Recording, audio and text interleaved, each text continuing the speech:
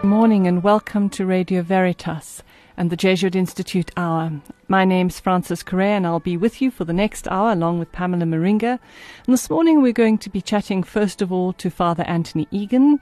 We're going to be talking a little bit about his experiences down in Grahamstown, and then a little bit later in the show Pamela and I will have a conversation a little bit about my experiences because I've been travelling up to Nairobi, and so we'll talk a bit about what I was doing there and why. But now we want to welcome Fr Anthony Egan. Good morning, Anthony. How are you this morning? I'm good, thanks, Frances. So I know you're good.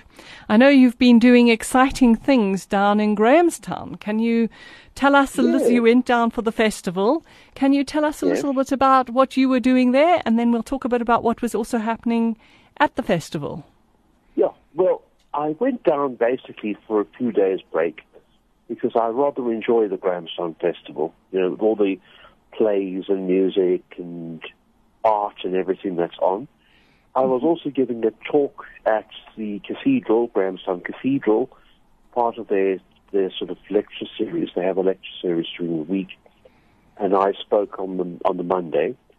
But generally I was just doing a sort of a look around to see what's happening in the art world and theatre world, and some very interesting things.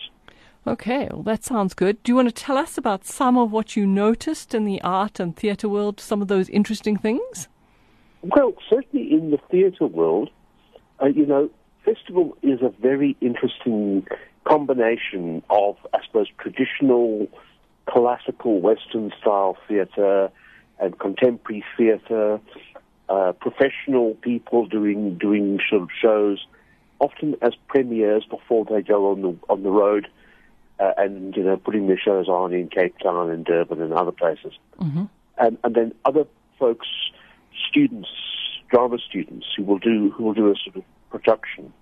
And basically every major drama department, university drama department in the country will have something that's been put on by some of its senior students.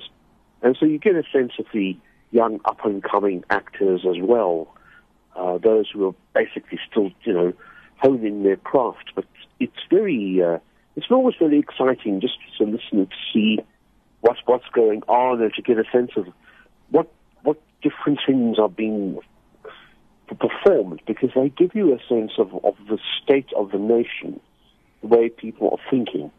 Mm-hmm. So it's kind of that thing of art providing a lens through which we can see our reality. Yeah. I mean, it's fascinating. Just for example, we talk about things like visual art. I mean, if you look at some of the painters who were on display, I mean, both, fine art students near the end of their studies and established painters. It struck me as quite interesting to see the older the painter, the more traditional the style and content. So, for example, lots of landscapes or seascapes or things like that. Mm-hmm. But among the younger artists coming up, a lot more abstract, much more political sort of undertone to the work. Mm-hmm. Really reflecting upon the state of the world as they see it and the state of their own experiences. Mm-hmm. So, in a sense, very, very interesting comment on what you see. Mm-hmm. I mean, everything from, abstract impressionist painting through to all these new developments in what they call performance art, where it's almost like a kind of dramatic performance where the artist actually does the art as you speak. Movement, dance, sound, all things move together. It was a very interesting display of some, what I suppose you could call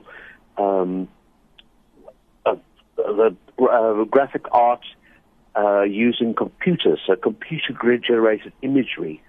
And there was one in particular that was fascinating because it was a cartoon. It was a whole story, but it was all about, essentially, people working in this rather bleak future, and there's a rebellion against this rather oppressive regime and overthrow of this sort of rather corrupt oligarchy. This was all done almost like a kind of mini film, but it was all by cartoon. and very cleverly put together using a mixture of photographs, graphics, computer imagery, all the rest. And that was, I thought, a very interesting example of what's going on among the younger artists at the moment. But then you have the more sort of mainstream stuff. You have the particularly concerts. I mean, you had I think it was the Cape Town Symphony Orchestra who had a concert. You had the National Youth Orchestra, which was also very interesting because I actually bumped into them while they were rehearsing in Port Elizabeth before I went to the festival. And they did performances at the festival, which was very impressive, because they come from all over the country. Essentially what happens is they come together for about a week beforehand.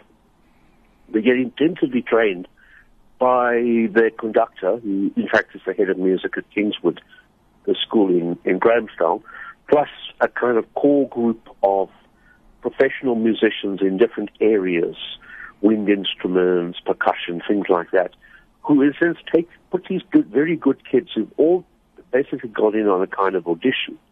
And they're regarded as the best at the moment in the country among young people between 14 and 25. And they have to basically be turned into an orchestra, literally a week before they go and do their performance.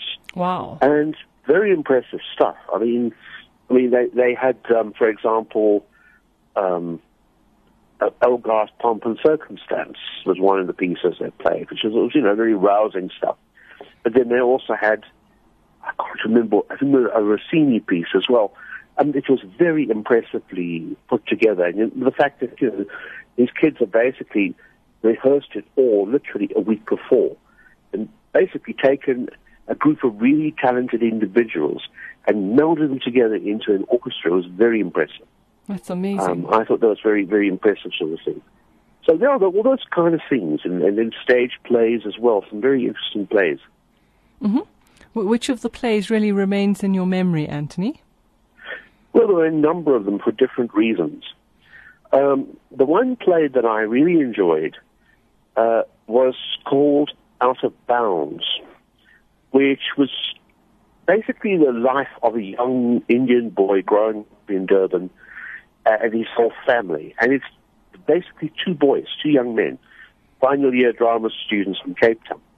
And they play every single role, literally by, putting on a hat, putting on dark glasses, wrapping a sari around their head, and they move from being the central character to the grandmother to the sort of slightly gangstery uncle, through to police that stop the family at the beach when they're sitting on the beach having a picnic on the beach, but they get chased off because of the whole group areas.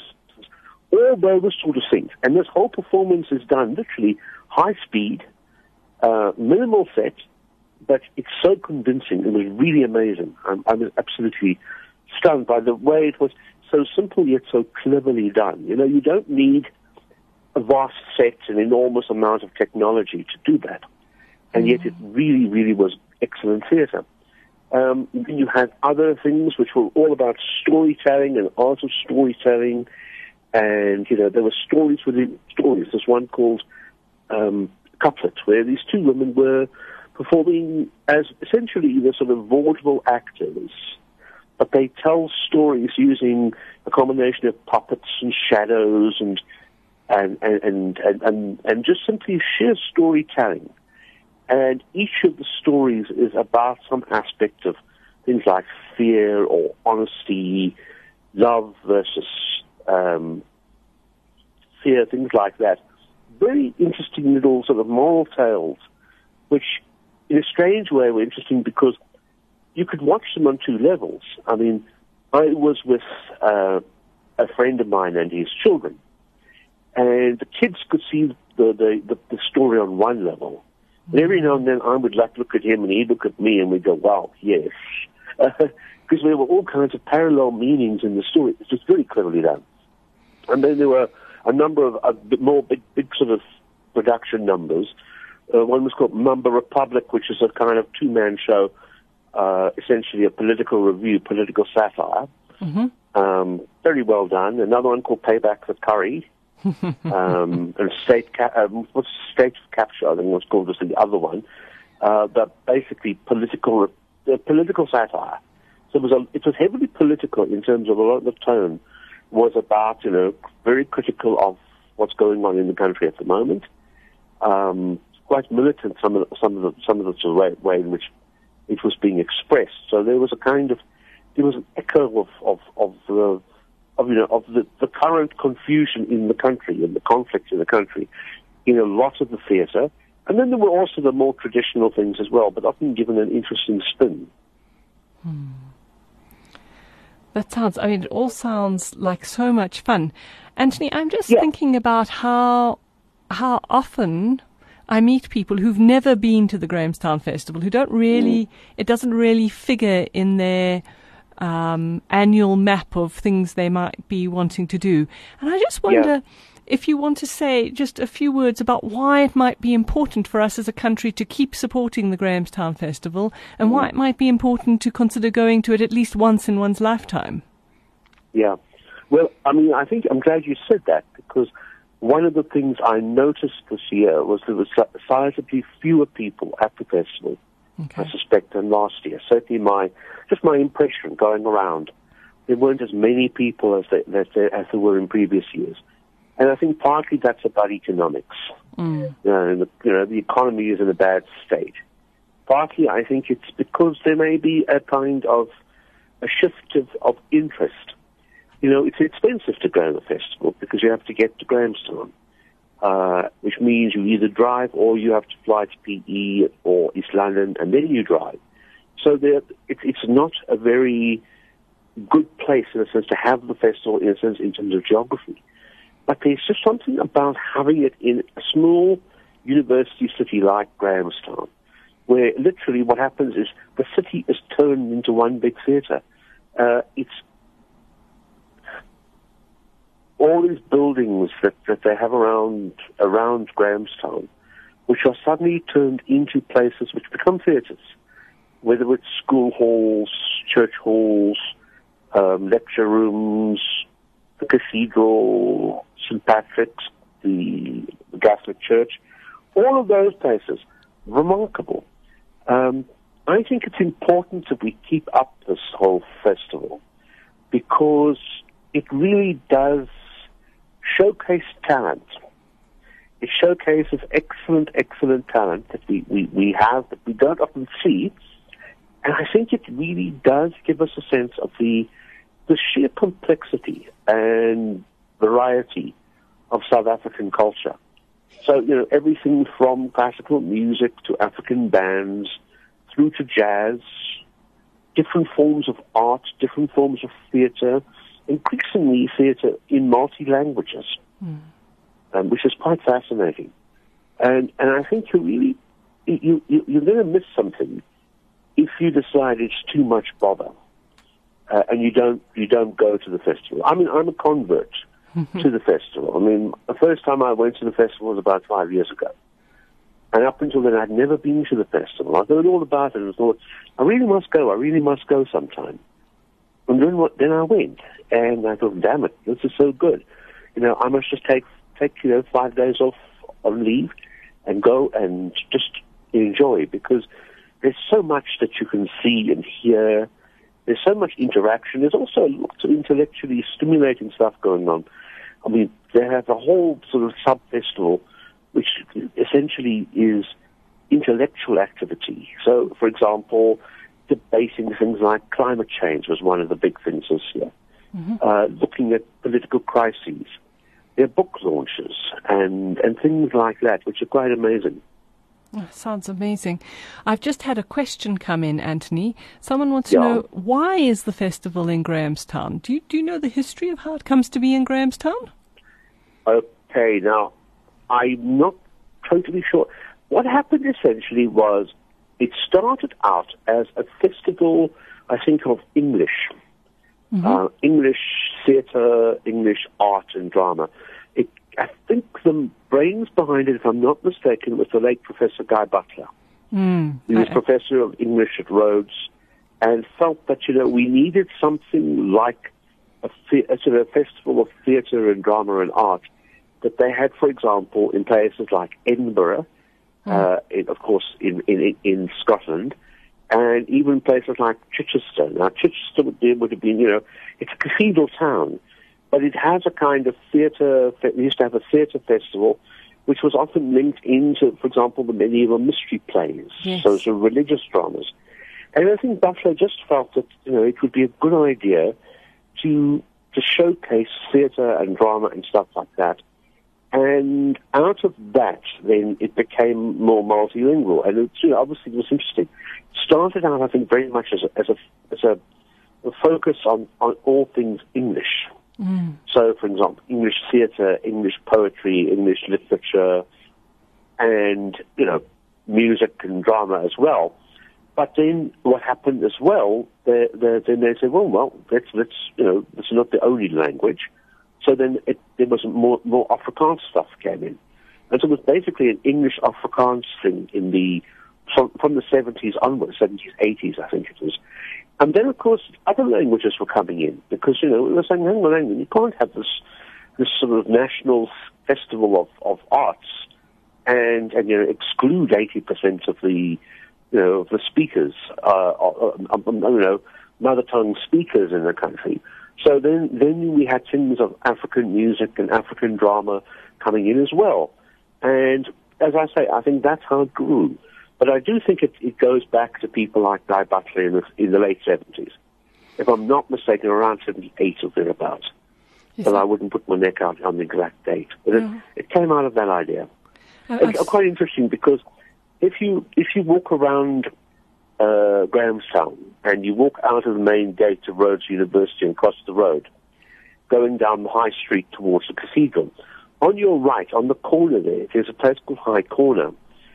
High Corner is now a hotel guest house, which is obviously a very popular place for people to stay if they're visiting a festival. And that was Butler's original home. Wow.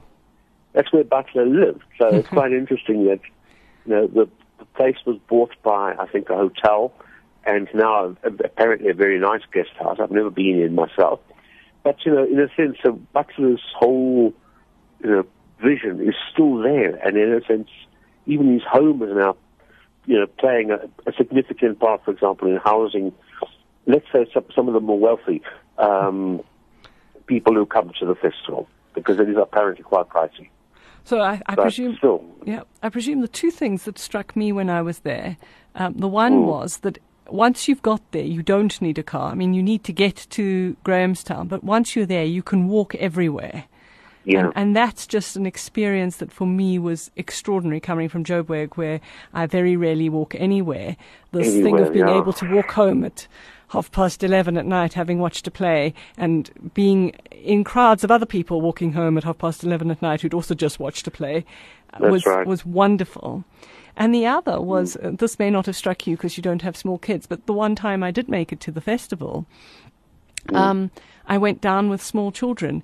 And it was amazing because there is a separate festival for children that you can book your kids into from quite small. I mean, I think Juliet was about 3. I think I had a 3-year-old, a 5-year-old, and a 7-year-old, and they were all booked into the Grahamstown Children's Festival. And you kind of dropped them off in the morning and picked them up in the early evening, and they did the most extraordinary art all day. And they went to children appropriate. They got taken off to various children's productions, and they made art and they made music, and it was just, I mean, it's like the perfect holiday venue for parents with small kids. That's my little punt, because your children have a wonderful time, and you don't have to be with them. You can go and do adult things. Do adult things, yeah, and that's true. I mean, that is certainly true. I don't know if they still do it, but I know for many years in the 70s, 80s, I think up into the 90s, there was even a further week which was called the Schools Festival, where they'd have productions on which were very much geared towards the sort of set work books in English and Afrikaans and other languages of school children. And so they'd have, for example, a Shakespeare, which was geared towards the Shakespeare they were studying. Set work book, the matric set book, things like that. I think I don't know if they still do that. I suspect it's not there anymore. But certainly those were the kinds of things that were being done. So, it's something that I think has a real impact on people once they get into it. And, you can go at any pace you like. I mean, I have a friend who's been there a number of times, and the problem is between about 8 o'clock in the morning and midnight, I mean, he doesn't stop. He just goes from one show to the next. I mean, I'm a little more slow and sedate, so I'll catch 1 or 2 shows, or maybe 3 shows in a day. And there's such variety, and it's also very well put together and packaged, so you know where each show is, what the time is. They give you the time of the show, and they stick to their time. So when you can say that this play lasts an hour and 20 minutes, the next show begins 40 minutes later, this is the venue in this street, and it's a 20-minute walk to get to the next place. So you can book everything in advance, you can do all those things, and as you say, you don't have to drive. It's such a relief. It is. I mean, because driving, is something, we do all the time. Just nice to be able to walk around and enjoy things. Oh, it's an amazing experience. Well, I think that's our punt for the cultural life. And, I often think that we can get, especially here in Joburg, we can get caught up into just the life of work and production all the time. And there's something about nurturing our inner lives, nurturing our creative lives, that immersing oneself in something like the festival is just amazing. And I was also I compared prices just for my own sake, but the Grahamstown Festival, in comparison to something like the Edinburgh Festival, is actually really cheap. I mean, both in terms of getting there, but then also in terms of being able to go to the shows. The shows are, even if when I was down there, you went to watch pounds, it's terribly expensive. It's terribly expensive, but even if you're watching things like we saw the Bolshoi Ballet and got tickets for sort of 60 Rand a head, whereas when they came to Joburg, they were 500. So it's kind of, that's terrific. You can almost justify paying for the trip by going to some of the more expensive shows that you would never see in Joburg. It's true. Well, it's true. And it shouldn't stop you from going to good shows in Joburg or Cape Town or wherever you live. Either. Because, the whole thing with live theatre and live shows, I mean, if we neglect them, they will disappear. That is true. And it'll be so darn difficult to revive sort of live theatre, live music, ballet, stuff like that, once it's been, in a sense, scrapped because of, people just don't bother come to it. And it's a completely different experience to watching things that are on television. The engagement of an audience is different. Yeah. No, it's just something. I mean, if you've never been to a live theatre production, or, even if it's a story you know so well. I mean, I remember about 2-3 years ago, they had that amazing production of Hamlet, which was set on a ship. Mm-hmm. It was basically the background was the sailors are playing the parts, so you have Gertrude with beard, things like that. But it works. And the thing is, in a theatre, when you listen to these voices, when you see them, and you realize it's not a film, it's just so totally different. You engage with it in a wholly different way. Mm-hmm. I think that's the word I like, engage. There's something very engaging about live theatre, about dance, that just draws you in the moment. Well, Anthony, thank you very much for chatting to us this morning and inspiring us with your stories of the Grahamstown Festival, and hopefully we've inspired some others to think about, because now's the time, of course, to plan next year's visit to the festival. These things take time. But thank you very much for the time and for the insight into this year's festival, and hopefully we'll hear from you about what you do at the festival next year.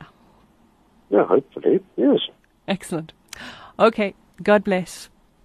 Thank you, Frances. Thank you. So there we were talking to Fr Anthony Egan, who was down at the Grahamstown Festival. I forgot to ask him in more depth about what he was talking about at the festival, but some of you know that in the past Anthony's also produced a play at the festival. He did a one-man play last year and the year before on the life of Archbishop Romero. So this year he was just giving a paper. but his love of theatre and of all things dramatic really coming across there. We're going to move now to a piece of music, and we'll be listening to Love Goes On by Bernadette Farrell.